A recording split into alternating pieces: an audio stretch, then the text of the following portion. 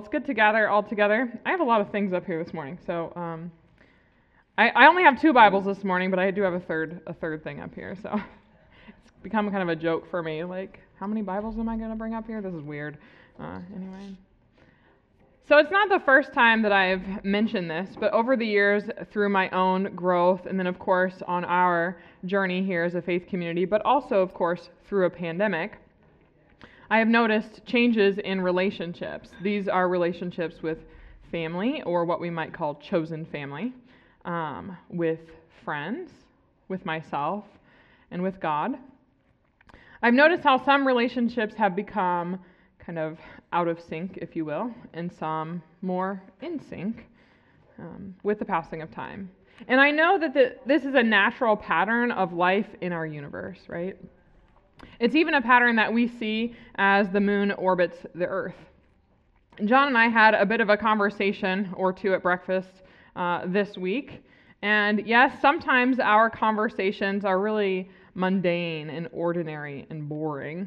And sometimes the happenings in our house are a little bit unique. So this week, over some ancient grain teff porridge, we sat at breakfast and had a bit of a conversation, and I decided to ask my astrophysicist spouse, if you don't know this about him, he's an astrophysicist, I said, at what point will the moon be no more?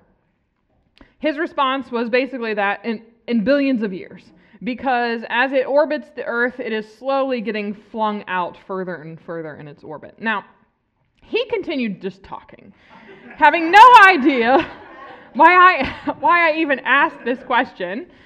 So, of course, my brain goes on a field trip, and he does his gifted teacher thing, and I mean that out of all sincerity. He's very gifted as a teacher.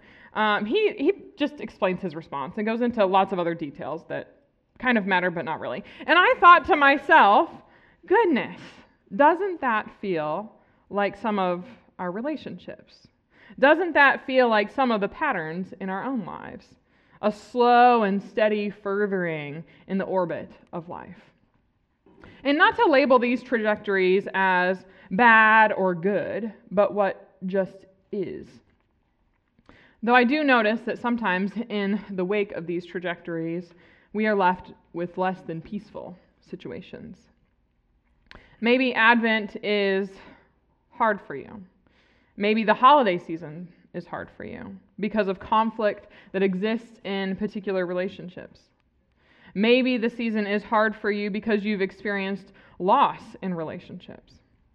Or maybe you anticipate loss. Maybe you feel out of sync with yourself or out of sync with God. If you find yourself in any of these places or on these trajectories, hear that you are not alone today. Maybe, though, enduring a season of being out of sync feels good, even, dare I say, liberating. Maybe, though, while grief is like a low hum in the background of life, you've actually begun to experience some peace, finally. Maybe this season is one in which you have felt the words of the psalmist deep in your bones, or at the very least might find the psalmist's words reassuring. Dave read them for us earlier today. It is one of our lectionary texts. I'm going to read it again for us. Psalm 72. Give the king your justice, O God, and your righteousness to a king's son. May he judge your people with righteousness and your poor with justice. May the mountains yield prosperity, or better translated, peace for the people, and the hills in righteousness. May he defend the cause of the poor of the people, give deliverance to the needy, and crush the oppressor. May he live while the sun endures, and as long as the moon, throughout all generations. May he be like rain that falls on mown grass, like showers that water the earth. In his days may righteousness flourish and peace abound, until the moon is no more. Blessed be the Lord, the God of Israel, who alone does wondrous things. Blessed be his glorious name forever. May his glory fill the whole earth. Amen and amen. While that psalm is not, according to the Jewish tradition, text that is necessarily a messianic psalm. It is actually meant as a prayer for the king. It is often read at this time of year in reference to the coming king, who is Jesus. In his days may righteousness flourish and peace abound until the moon is no more. The moon not only impacts light, of course, around us and tides, which consequently impacts much of life around us on this earth, but it is also around what our tracking of time is oriented. And until time can no longer be tracked by the moon's presence, or until the moon is no more, it is the peace of the coming king that will abound, reorienting us when all is out of sync, if you will, or possibly becoming resynced or harmonized. Our second lectionary text for today comes from Romans chapter 15, verses 4 through 13.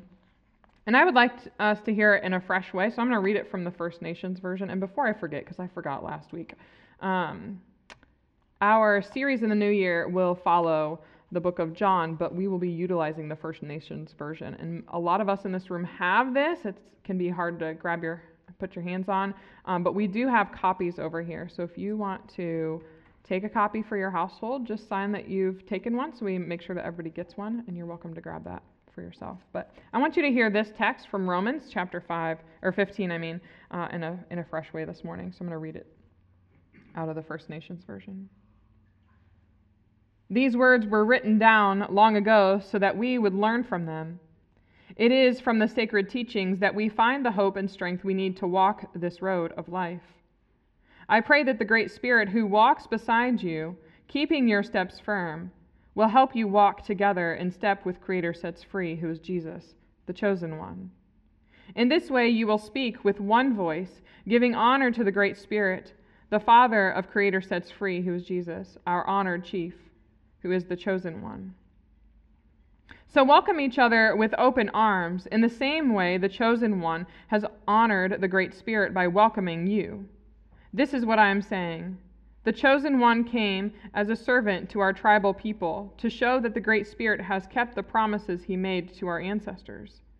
He also came to show his kindness and mercy to the outside nations, or Gentiles, so they would also give honor to the Great Spirit. For the sacred teachings say, I will tell the truth about you to all the nations. I will sing songs to them to honor your name. They also say, dance for joy, all you nations, along with his people. And again, give praise to the Great Spirit, all you outside nations. Let all people honor him. And again, the prophet creator helps us, who, as Isaiah says, the one who is the root of the original man, or Jesse, will rise up to rule over the outside nations, and they will put their hope and trust in him. My prayer for the outside nations is that the Great Spirit, who gives you this hope, will fill you with the joy and peace that comes from trusting him, so that this hope will flow like a river through your lives by the power of his Holy Spirit. This is the word of the Lord. The reorienting presence of God with us, the one who walks beside and keeps our steps firm or in sync with Creator sets free, fills the day with flourishing and peace. Until the moon is no more, we welcome one another as Jesus has welcomed us, living in harmony and with one voice, glorifying the Lord. I don't think welcoming, though, looks easy sometimes. It doesn't always look pristine or blessed, if you will. Sometimes it's messy. It requires some real clear boundaries.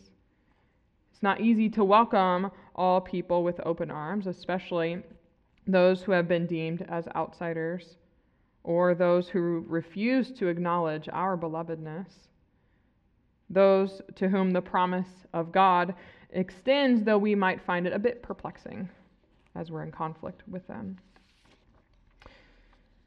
Oftentimes at this point, when I read passages that speak of outside nations, I have to remind myself that we were once outsiders as well. And maybe sometimes we feel like outsiders, as Gentiles might. But kindness and mercy are the ways of Jesus, who shows us that all people are a part of the sacred family. Our prayer in today's text is also for us. My prayer for outside nations is that the great Spirit who gives you this hope will fill you with the joy and peace that comes from trusting Him, so that this hope will flow like a river through your lives by the power of His Holy Spirit. Today, this second Sunday of Advent, we find peace as we trust in God with us. Whether that peace we experience is related to our circumstances or simply an internal sense, I think we'll know it by the hope that flows like a river. It might flow in seemingly small ways or in large glimpses, if you will, but we'll know it by the song and dance of our hearts and lives. I was reading this week an Advent devotional. This is from Reclaiming My Theology. I want to read for you an excerpt here. It's curated by Brandy Miller. This is from day 3 of this last week. She says, "When the Spirit shows up, people are so excited and riled up that they make big declarations, create poetry, sing songs, and express the drama of the situation in real time. They respond to Jesus not with a sinner's prayer or with self-deprecating performance, but with expressions that uniquely allow them to connect with and participate more fully in what God is doing. It happens in their bodies first. We have been taught to experience the story of God in our minds, but not in our bodies or emotions. Jesus' way is beyond what can be intellectualized. For many people, it is easy to think about God, but much harder to trust what our bodies are telling us about the divine. We may have to learn to trust the bodies that God has given us to allow our intuition and experiences to shape how we know and understand God. When we integrate our lives more fully, we become more attuned to how we are impacted, shaped by, and ultimately loved and cared for by God."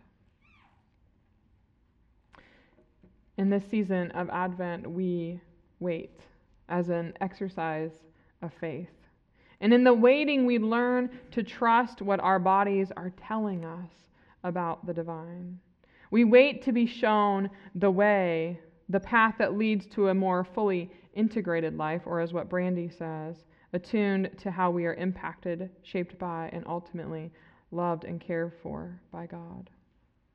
And so we hold faith that in the coming days that we will experience the reorienting presence of God with us, no matter what the orbit of our lives look like right now. May righteousness flourish and peace abound until the moon is no more. And may we experience this peace in our relationships, but also deep in our bones. May it be so. Amen.